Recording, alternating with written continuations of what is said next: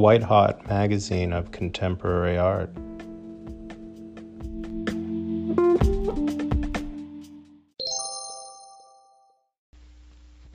Earlier, you said casually, since I don't believe in painting anymore.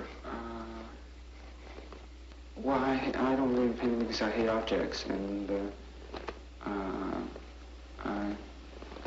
I hate to go to museums and see pictures on the wall because they look so important and they don't really mean anything, I think. People think of you as the perfect pop artist without really knowing what that means, or I think really knowing what your work is about. I'd like to try to talk some more about the paintings and the things you did earlier, because there's something that I think needs to be explained for the public, which has at this point a certain impression of you, and I'm not sure that it's the one that you would want them to have, although I don't think it matters to you very much. Is that true? What? Does it matter to you that people feel one way or another to you? I mean, you have a kind of reputation now, which is a little bit apart from what you really are, I think. And does it matter to you that this is so, that they feel one way rather than another about you? I don't really understand. What do you mean? This is like sitting at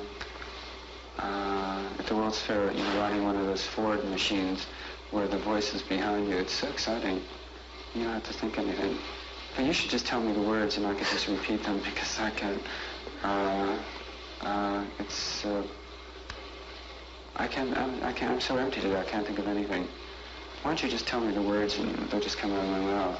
No, don't worry about it because No, I think it'd be so nice. We'll We'll loosen up after a while. Well, no, it's not that. It's just I can't. I have a cold and I can't. Okay. Think of anything, and it'd be so nice if you told me a sentence. And let me ask you some questions that you can answer. Oh, no, but you repeat the answers, too. All right. Well, I don't know the answers to some of them. Well, you before you started the silkscreen, you made a number of paintings, and you made comic strips, right? Yes, I made comic strips. Before I did the silkscreen things. And you made some other paintings of things that were not done mechanically. What were they? I made, I guess they were ads from magazines. And then you made... and then I made... things like...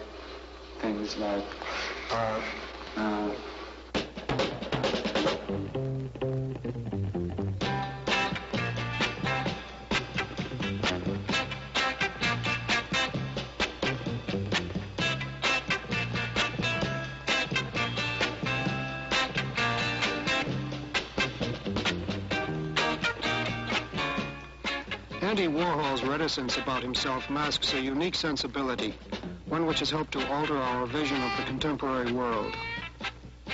He suppresses his own feelings. This comes naturally to him, but also it imposes a detachment which gives his work an objective, almost surgical clarity. In time, he arrived at the silkscreen technique of making his pictures, a method which completely removes his own hand from the paintings. Choosing the images, their scale and shape, he sends them off to be processed photomechanically. Only the choice of color remains. In the factory, as everyone calls his studio, he prints the paintings with the help of his assistant, poet Gerard Malanga.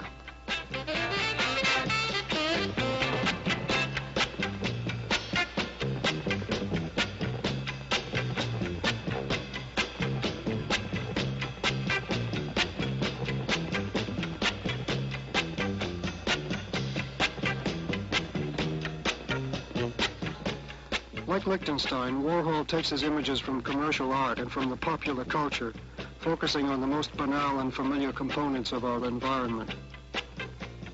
Warhol's intention is not satirical. With an implacable coolness, he forces our attention on the bizarre inventory of package labels, movie stars, and news photos of disasters, things we never really look at. By blowing up their scale, treating them so mechanically and passively, and often monotonously repeating them within the same painting, he rides over our indifference and our blindness. We have no other choice but to open our eyes anew to the whole world around us.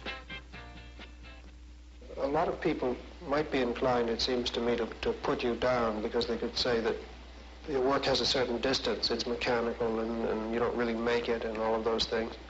And yet, like everyone else, when you start to talk about it, the things you say are about really caring. I mean, you want people's lives to be better.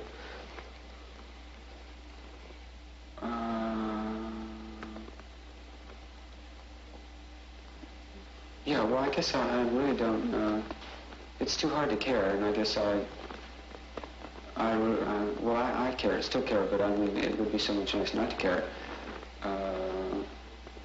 In other words, are you saying that you are involved in this idea of making people more conscious of their lives, but you don't really want to get into their lives deeply? You just want to stir up.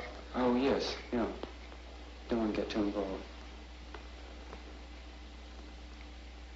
I think that this is a very important thing about all of your work. I mean, this idea of the distance, your own distance that you keep from it.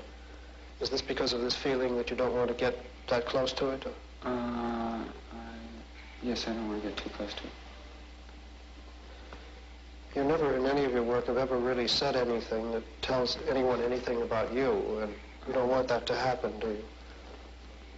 Well, there's not very much to say about me.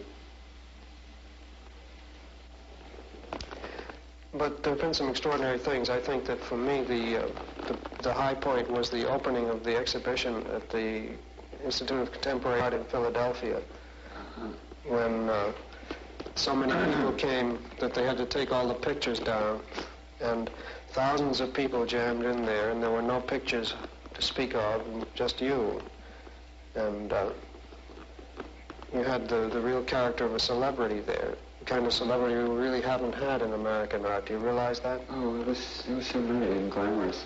Well, Andy, do you have any thoughts at all about the fact that so many people like the idea of just being able to watch you sitting in a chair or standing on a balcony signing soup cans? But that won't last very long. You don't think so? No, because just sitting there, it's really doesn't mean anything. But what I really want to do is, I guess, do some movies and sort of take what we've done and combine them together or something like that. Andy Warhol has turned his attention more and more to movies, and he has become a leader of the underground film movement. He violates all the conventions of filmmaking, and his movies are shown without editing, as they come from the lab. While some run for 8 hours, most of them are short, 3-minute reels, like the 13 Most Beautiful Women. The film you are watching, Nancy Worthington Fish, comes from this series.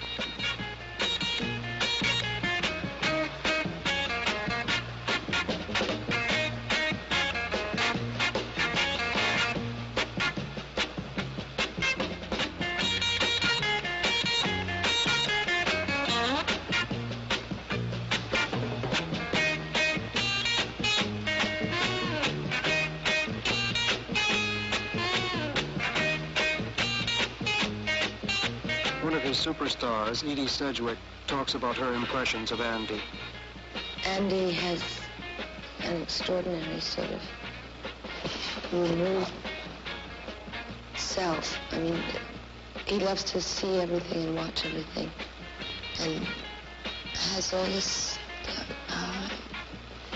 sort of beautiful imagination, and also very steady, severe vision. Severe in the sense that it's unrelenting. It doesn't change. But it's like ideal, because what he's doing is he just gives back the simplest things to people, and then all of a sudden see what has been in front of them. So he really has a touch for that. Andy's genius is self. He really is a person, and he's an artist.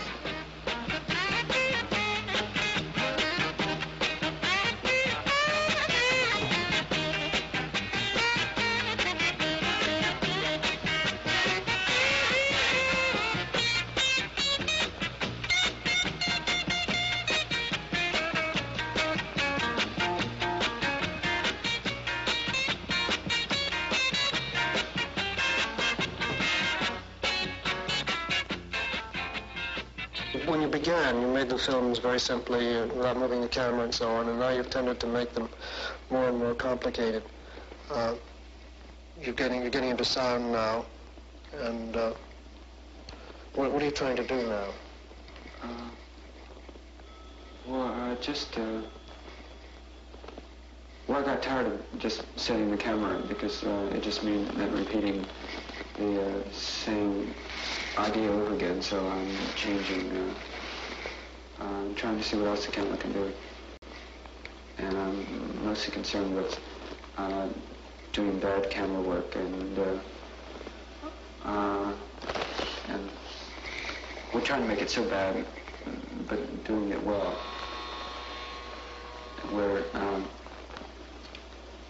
the most important thing is happening, you seem to miss it all the time, or show the most scratches you can on the film, or all the dirt you can get on the film, or zoom badly, where you zoom and you hit the most important, you miss the most important thing, and